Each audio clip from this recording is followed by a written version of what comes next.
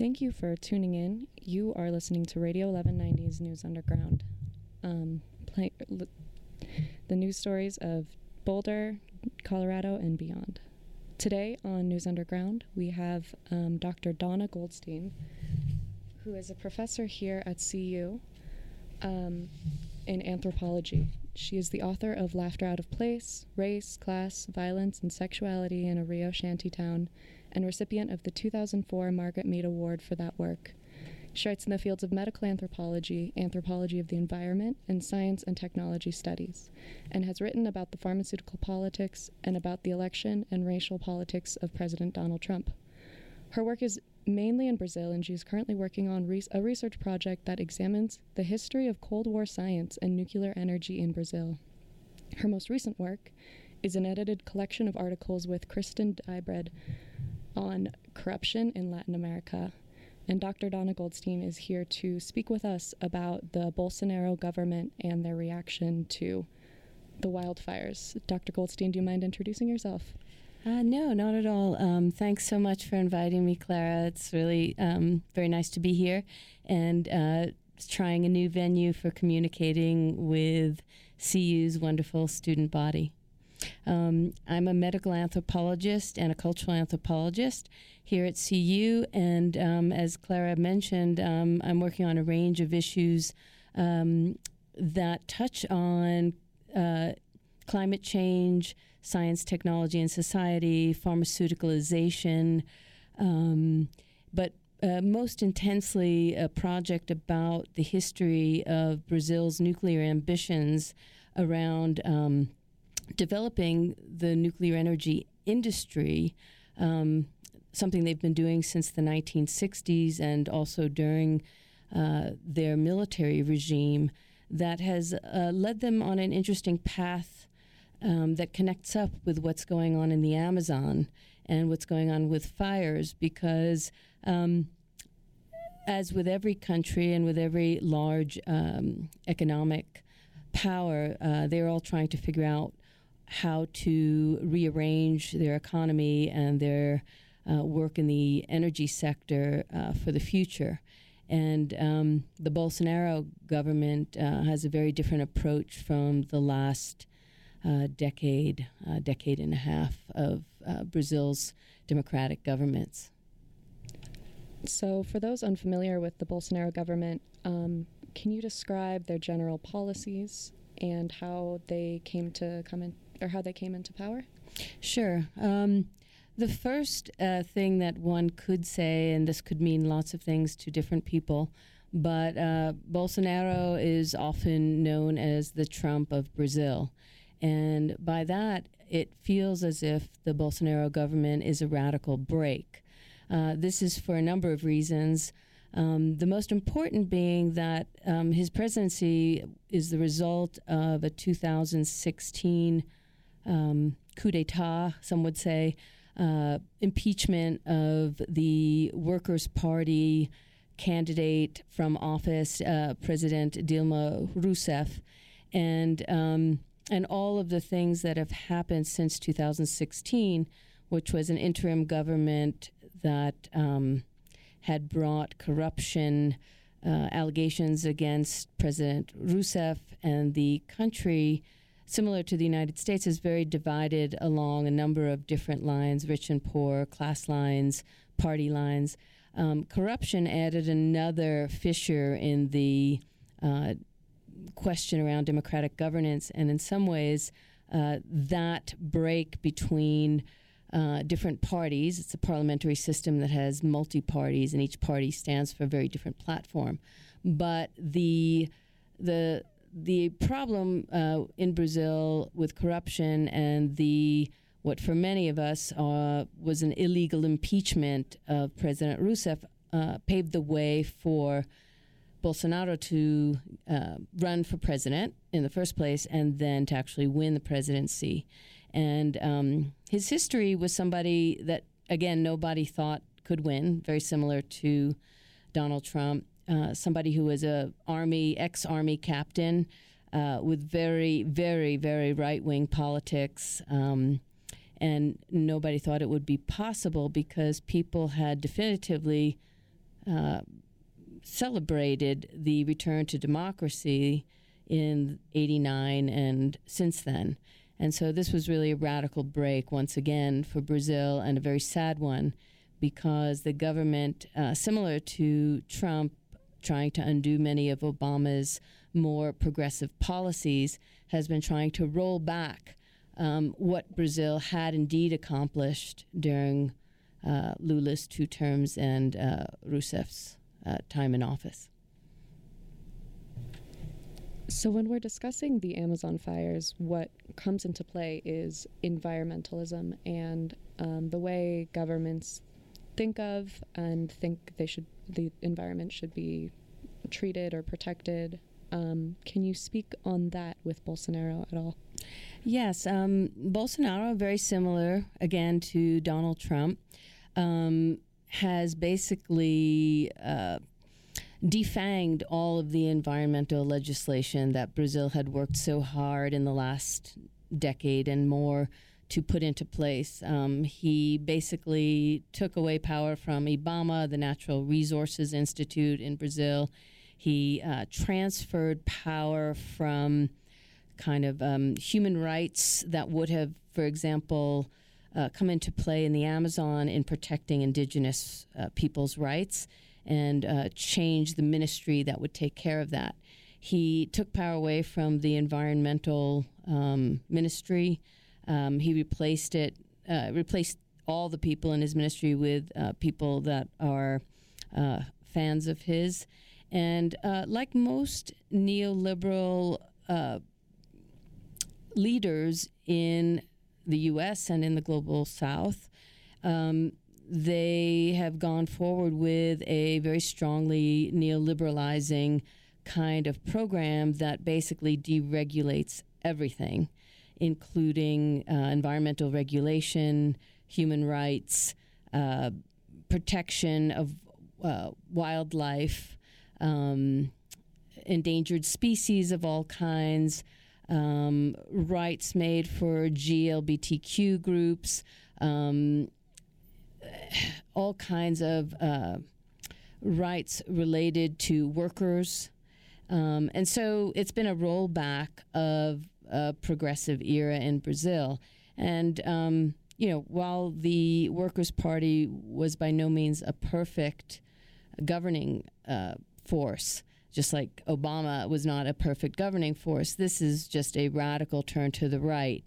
And so the fires in the Amazon really occurred for a number of reasons, but some of the explanation has to do with the fact that Bolsonaro had really spoken very obviously and openly about the need to protect the Amazon as a national security issue, to roll back indigenous rights. That is, that there's a fear among military people and among Bolsonaro. It may not be a real fear, but a fear that they think is useful to pander to the public, that, for example, indigenous groups would be creating their own state in the Amazon. Another fear that's been created is that it would be divided up and Brazil would lose control of it. For example, Brazil has many borders in the Amazon region, and in some of the other countries there have been an influx of Chinese investment in those areas for infrastructure. And, for example, in Suriname, there's a lot of Chinese investment in business things. So the government, while very right-wing and very pro-business, is also very nationalist and very pro-Brazilian business, and then uses this kind of xenophobic language to unify people against anything that's seen as foreign. And very similar to seeing Mexico as a foreign and problematic neighbor. Bolsonaro has not hesitated to see indigenous groups as foreign and not speaking the language of Brazil, and to see Chinese investors, when it behooves him, to see them as the enemy, to see the U.S., who really supported his candidacy, as possibly harboring the need for invasion. So the fear-mongering in Brazil is also similarly schizophrenic, in that when it is useful to get the support of our own very troubled government at this time, I think they will take that. But when it's not, they actually then depict all European and U.S. Government attempts to offer help in the Amazon as something that's colonial and imperial, and that is getting in the way of Brazilian sovereignty. My next question was going to be off of that, which was after being offered $22 million in financial aid by French President Macron, President Bolsonaro called it imperialism. Do you think that has any ring of truth to it? I know when we're talking about Latin America, the roots of colonialism is a theme we see everywhere. Sure. I think I would perhaps, and I think many people would feel this way as well, I would feel much more open to this idea of that this would be a colonial or an imperial ambition. The Amazon is certainly a world-class natural resource. And of course, Brazil, under any government, wants to care for that area. But, and so one could imagine that the history of Brazil is very much tied up with the colonial past and with, the way that the global economy has been made to, make agricultural goods suffer in the face of industrial goods and all of the things that we know about how global economies are created.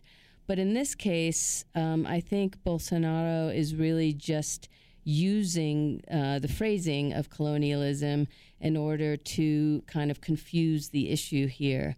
In this case, the European Union, for example, really wanted to step in and offer help both with the fires and with the preservation in terms of paying Brazil, which is kind of controversial, to set aside areas that could not be touched. This has always been a touchy issue in Brazil, no matter what the government, but there has never been a government that has been so disloyal and degrading to the environment and to wildlife. And really, it's kind of, in a negative way, stunning what's going on there. But he's also very good, similar to our own situation, of confusing the public with this discourse. So a discourse of colonialism or imperialism, either one would be trying to gather support from both left-wing and right-wing forces. But most people at this point, I think, are not confused or fooled by that kind of rhetoric. So in the introduction, you mentioned this briefly. Your work currently is about the history of the Cold War in Brazil. Has environmental factors and the current administration's stance on environment played into that at all? Yes, very much so.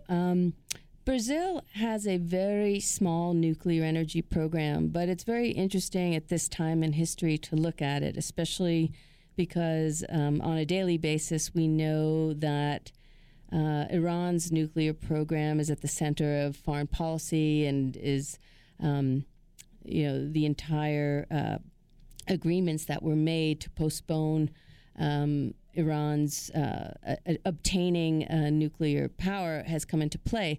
Brazil had started its nuclear program during the Atoms for Peace program in the late 1960s. And so it was able to take advantage of that time where countries were offered the ability to boost their investment and their technological know-how in nuclear energy by being able to have nuclear energy plants. So Brazil has one site, and it sits between the cities of São Paulo and Rio de Janeiro, and it has two functioning nuclear energy power plants on it, and a third has been being built. There's many things to say about the plants. They but the most important thing perhaps is that they are getting old, they are aging out, and they have a lot in common with the Fukushima plants that didn't do so well during the tsunami. And also there is worry that because of Brazil's general level of infrastructure, that having nuclear energy and the possibility always that we all live with of a possible accident, that this would be a problem. Now, these nuclear plants are in the other Amazon of Brazil, known as the Mata Atlântica, or the Atlantic Forest region of Brazil. So they were placed exactly in an indigenous reserve, surrounded by beautiful, thick tropical rainforest. And a lot of diversity is there, just as it is in the Amazon. So nevertheless, on top of all of that, it happens to be between two of Brazil's major powerhouse cities. And so if there were an accident, the effects of that would be perhaps felt in Rio de Janeiro and in Sao Paulo. But there's connections to all of what's going on now, because those plants were also built during the Cold War. And the military basically was in control of Brazil during this Cold War time. And so they had complete control of the site and could do what they wanted to do. And in some ways, this Brazilian president is a return to some of the desires of the Cold War military ambitions that took over between 1964 and 1985 in Brazil, which was a very developmentalist kind of mentality. Brazil needs to move forward, and the only way to do that is to really develop in a very particular industrializing way, and the heck with what might happen to the environment with very little regulation. So there's a lot of common mentality between the 1960s that set up the nuclear program in Brazil and the present moment, which, if you blast forward many years, Brazil, while it has these two nuclear plants, as far as anyone knows, there's not a nuclear bomb potential in Brazil, although they're just like any other country who has nuclear energy, they are a few steps away from it. But Brazil did move forward very aggressively and has a nuclear submarine that they are very proud of and that the military is quite proud of. So there are many angles to kind of using the nuclear energy program as a lens to understand the present system. What were the ambitions of the military people then? What was the role of both technological progress, and I put that, between quotes, scare quotes, and the idea that Brazil should take a certain path into the future. And in some ways, Bolsonaro is continuing from that strand that Brazil had given up when it definitively moved toward democratic governance in the late 80s and early 90s. Very interesting. Thank you for joining us tonight, Dr. Goldstein. As a recap, we spoke with Dr. Donna Goldstein, a professor of anthropology here at the University of Colorado. Thank you for joining us. Thank you so much. Take good care.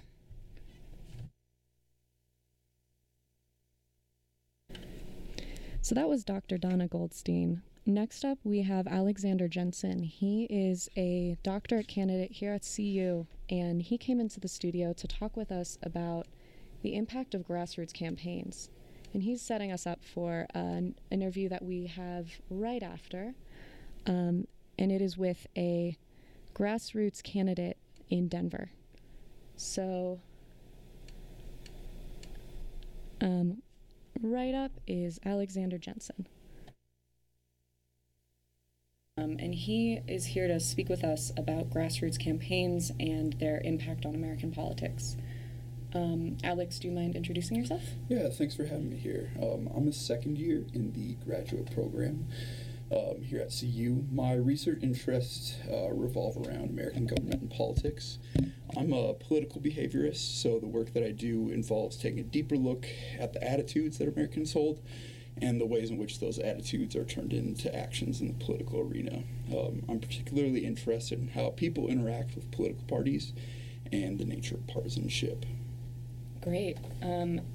So do you mind telling us just what a grassroots campaign is and what makes it different from other forms that we might be more familiar with? Yeah, so grassroots campaigns or movements are driven by everyday Americans, where people usually think of campaigns as driven by wealthy donors and people with specialized political knowledge.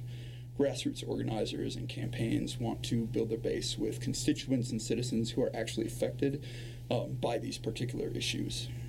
And you mentioned that you have some of your experience in grassroots campaigns. Do you mind telling our audience what that is? Yeah, when I was younger, when I was born, myself and my younger sibling, we were both diagnosed with this rare genetic disorder called common variable immune deficiency. So through the Immune Deficiency Foundation, which is a nonprofit organization that works to put families and people who are affected by CVID and other rare diseases that are in that primary immunodeficiency spectrum into contact with each other, and then also to take on certain political actions. So we would go out to D.C.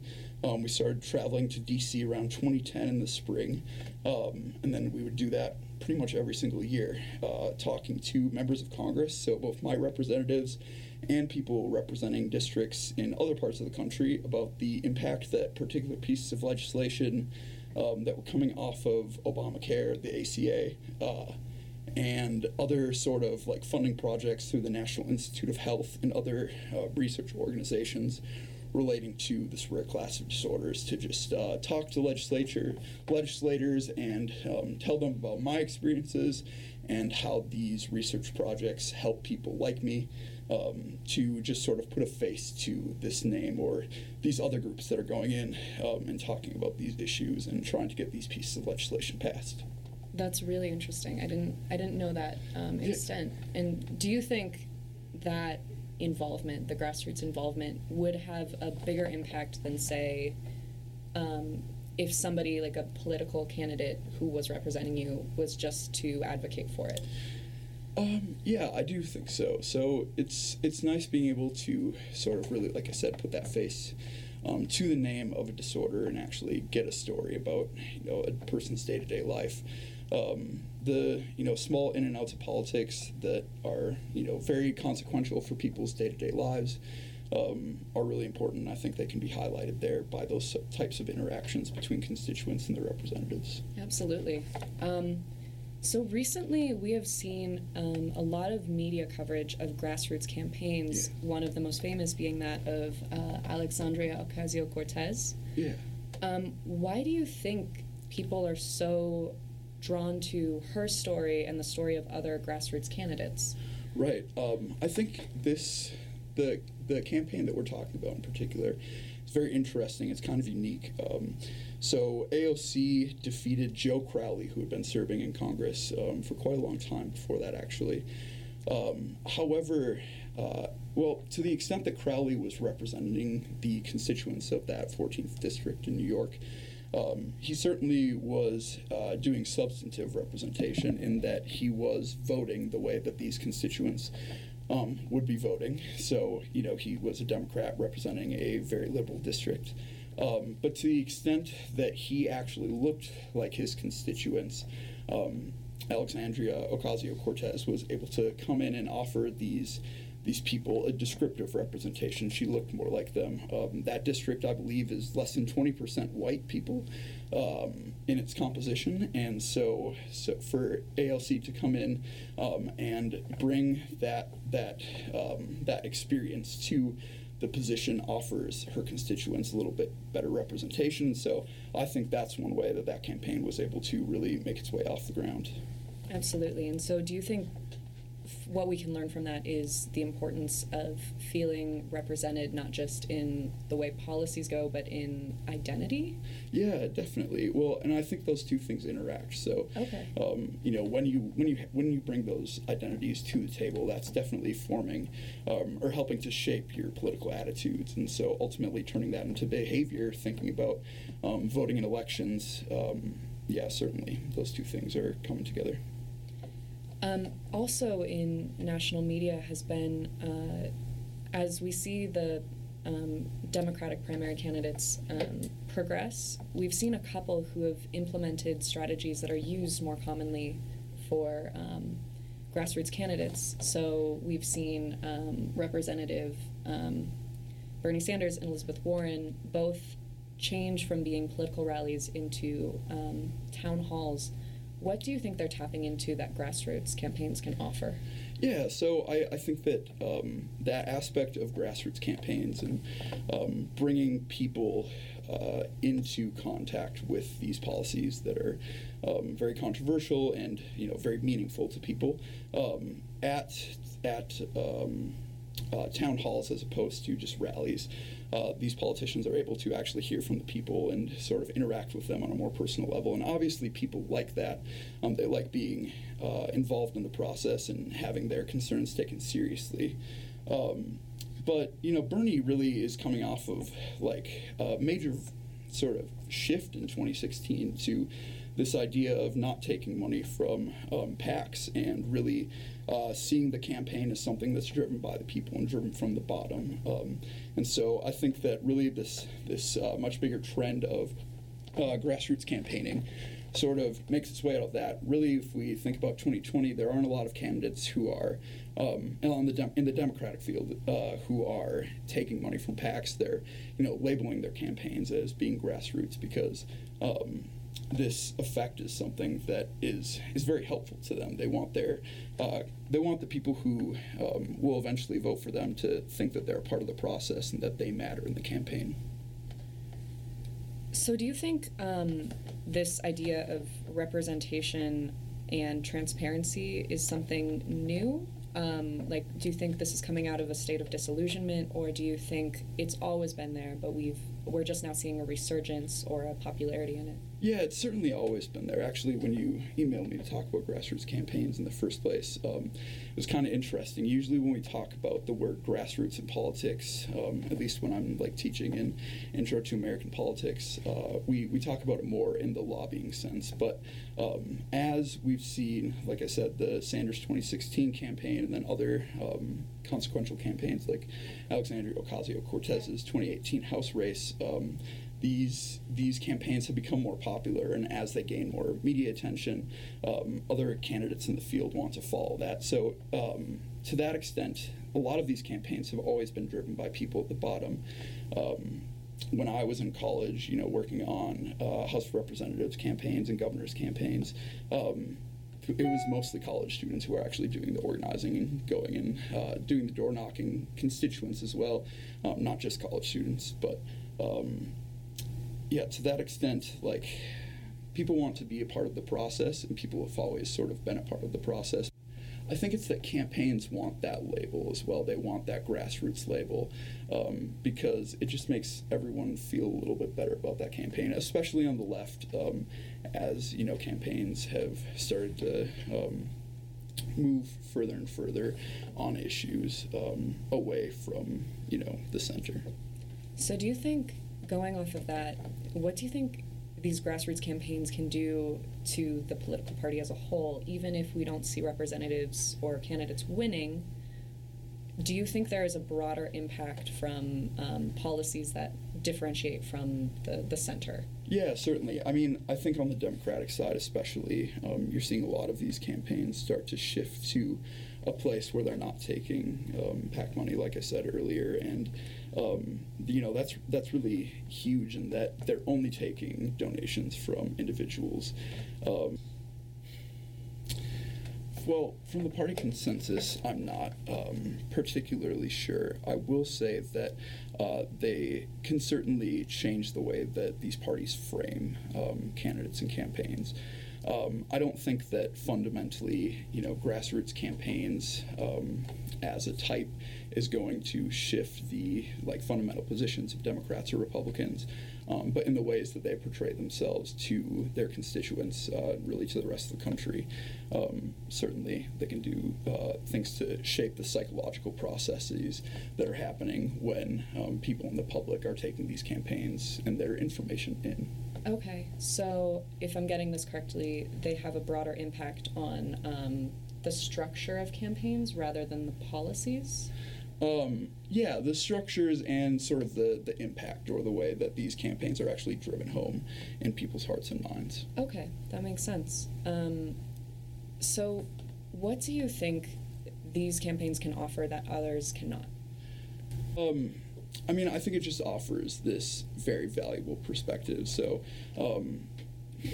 when representatives are able to, meet people in their offices and hear their stories, or when their staffs are able to, because that's another aspect of this. When we think about grassroots lobbying, a representative only has 24 hours in the day, just like all of us do, and a lot of that time is eaten up by other higher level meetings and committee meetings, and actually getting onto the floor to make votes. So lots of times staff members are meeting with these constituents and then relaying their stories and concerns to the representative and the other staff members who are working on policy matters.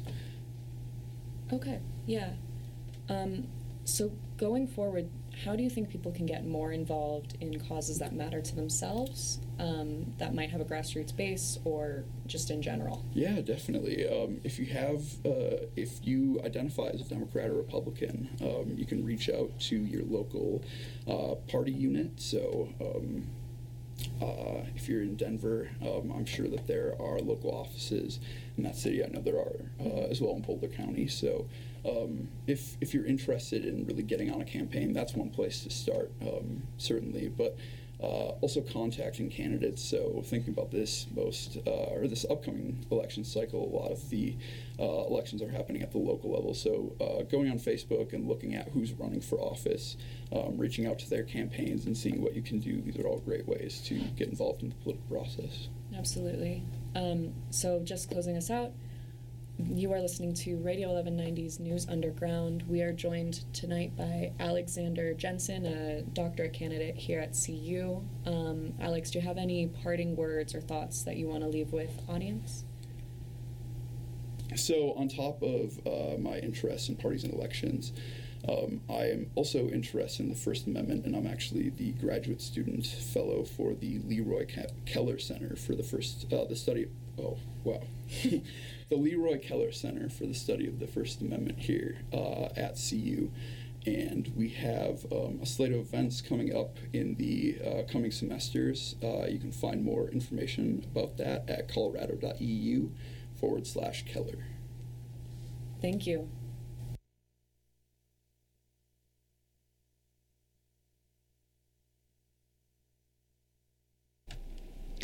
So that was Alexander Jensen. He is a doctorate candidate here at CU, and he was giving us some background info on grassroots campaigns, and he was kind of giving us some background for our next guest, who is Julie Banuelos, and she is running for Denver's District 5 school board position.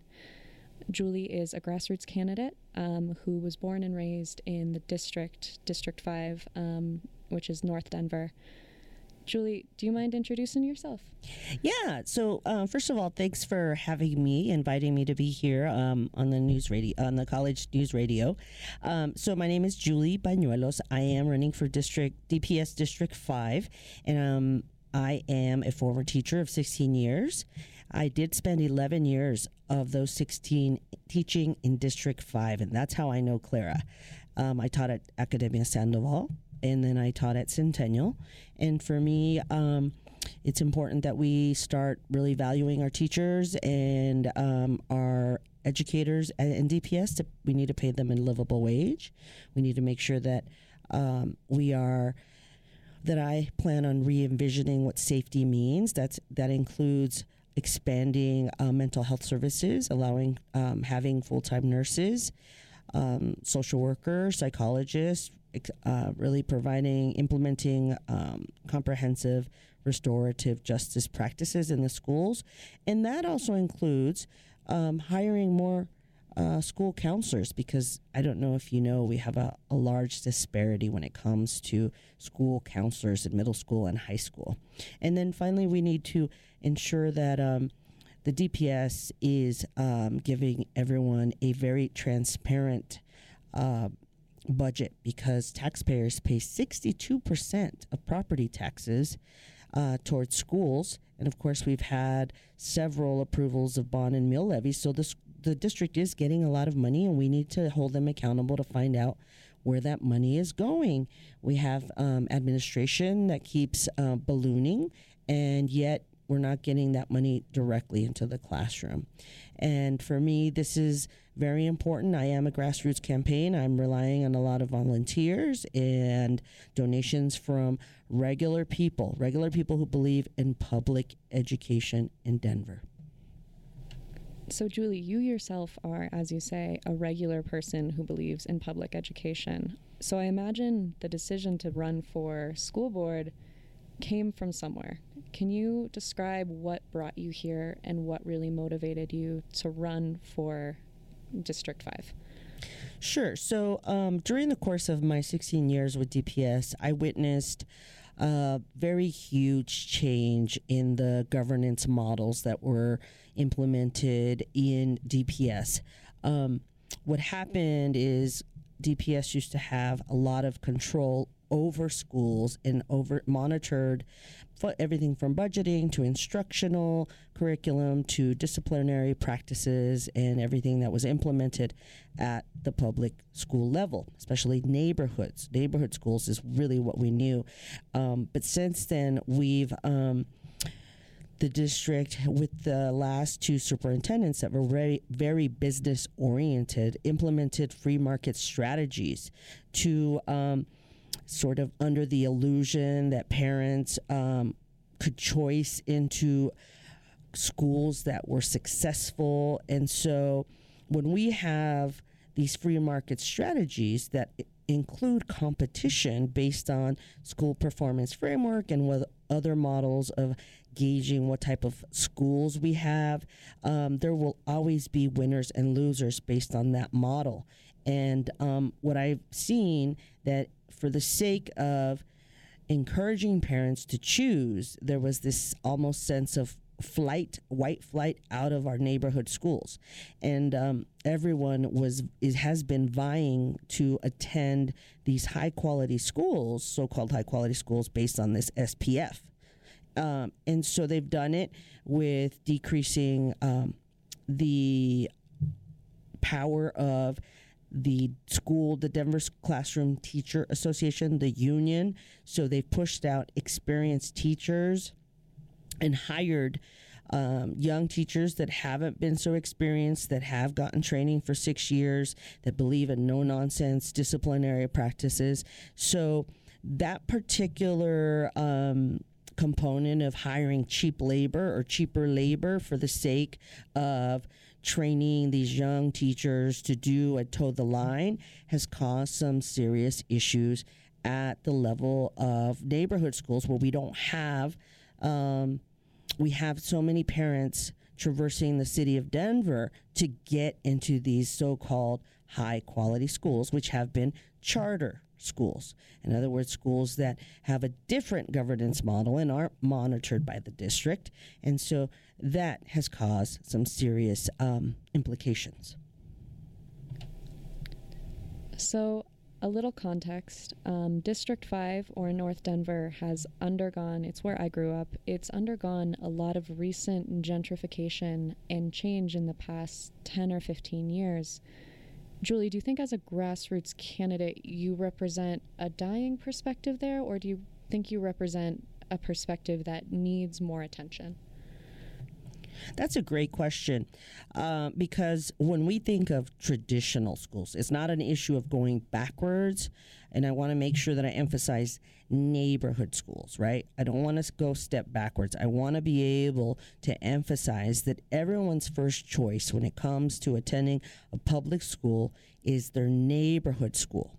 So if we are to have wonderful neighborhood schools for our kids and parents who live in the neighborhood and are able to have hopefully a very diverse group of students, I think that's the first choice. We need to make sure that we're hiring full-time and experienced teachers, that we have leaders that reflect the demographics of the community where the school is, that we include comprehensive subjects, if that's music, art, PE, or dance.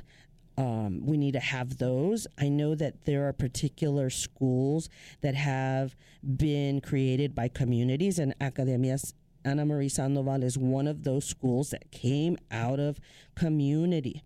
It is a magnet school, or I should say, yes, it's a magnet school, so people have to choice in. But see, the important part, or the interesting part of Sandoval, is that you will learn how to read, write, and speak Spanish. So there has to be a lot of buy-in. But the fact that this is community, it really creates a different model, and people support it, and that's what makes schools, I think, successful and appealing. Gentrification came along because of the economic boom, but everybody has wanted to go to Sandoval or any of the other schools that are magnet. Edison is a magnet school as well for the gifted and talented. And so our former superintendents, along with the mayors, have really made it favorable to those who have, while the ones that have not have been displaced and moved out. So that is how they're killing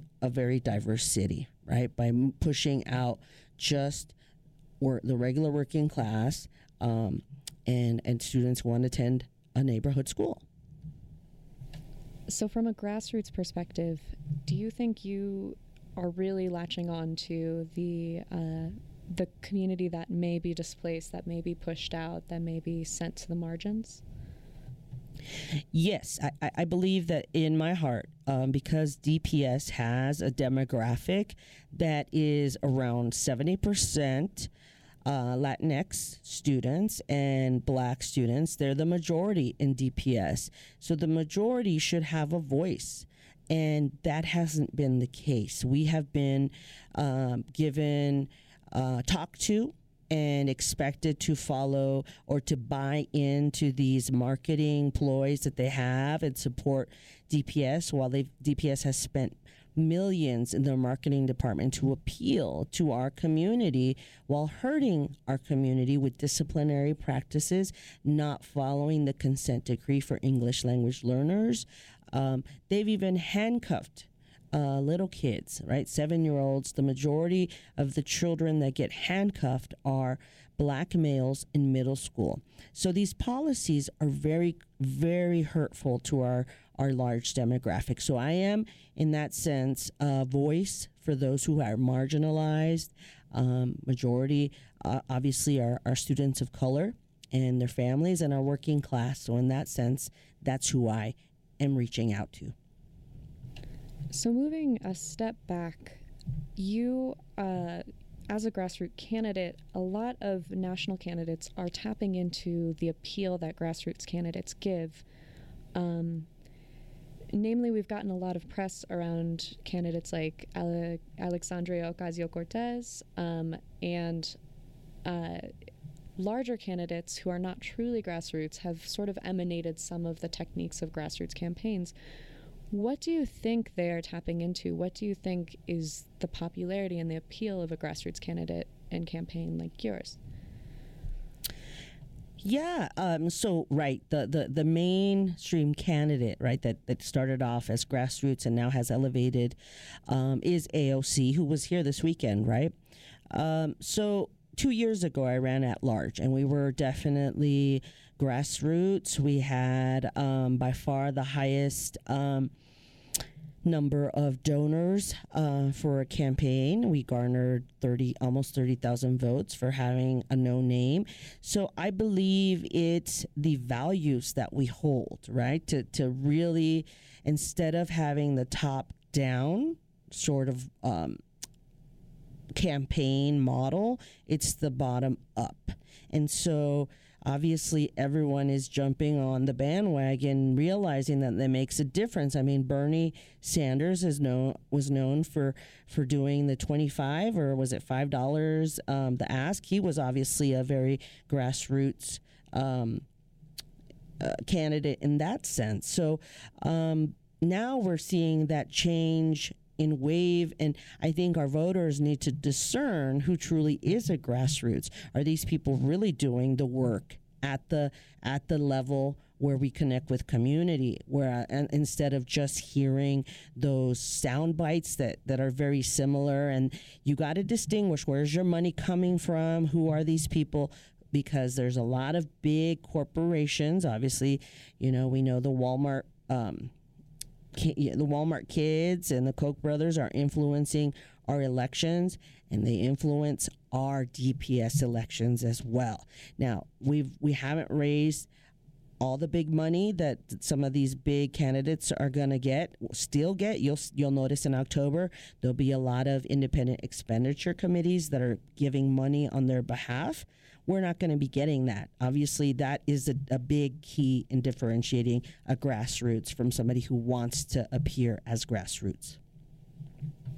That is a great distinction to make. How would you suggest people go about generating a grassroots movement? And I guess maybe you've obviously had a lot of personal experience with that, because you came from your experience as an educator and a community member to going to being a politician. How do you think people can get involved or support causes that really matter to them? I think the first thing is definitely keeping a pulse on your community, right? And understanding, and I think our young people can distinguish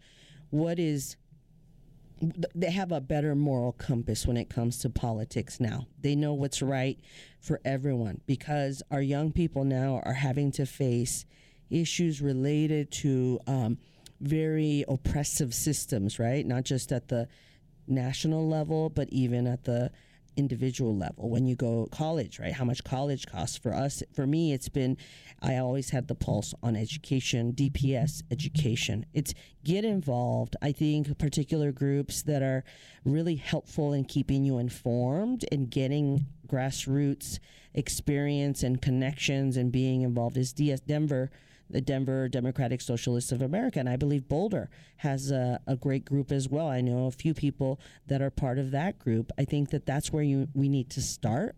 But also, if you're going to fight for particular things, like we see immigration, right?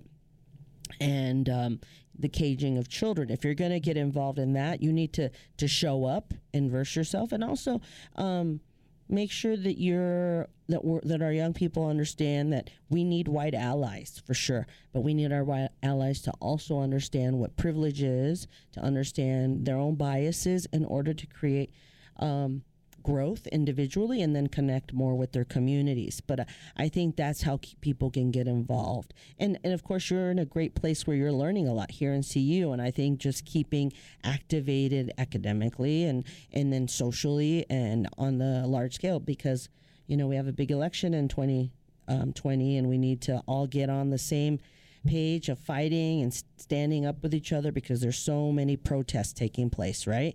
And we need to all help each other in that area.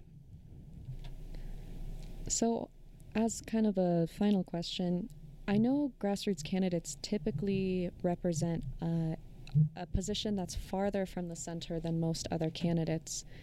Do you think that is something that's...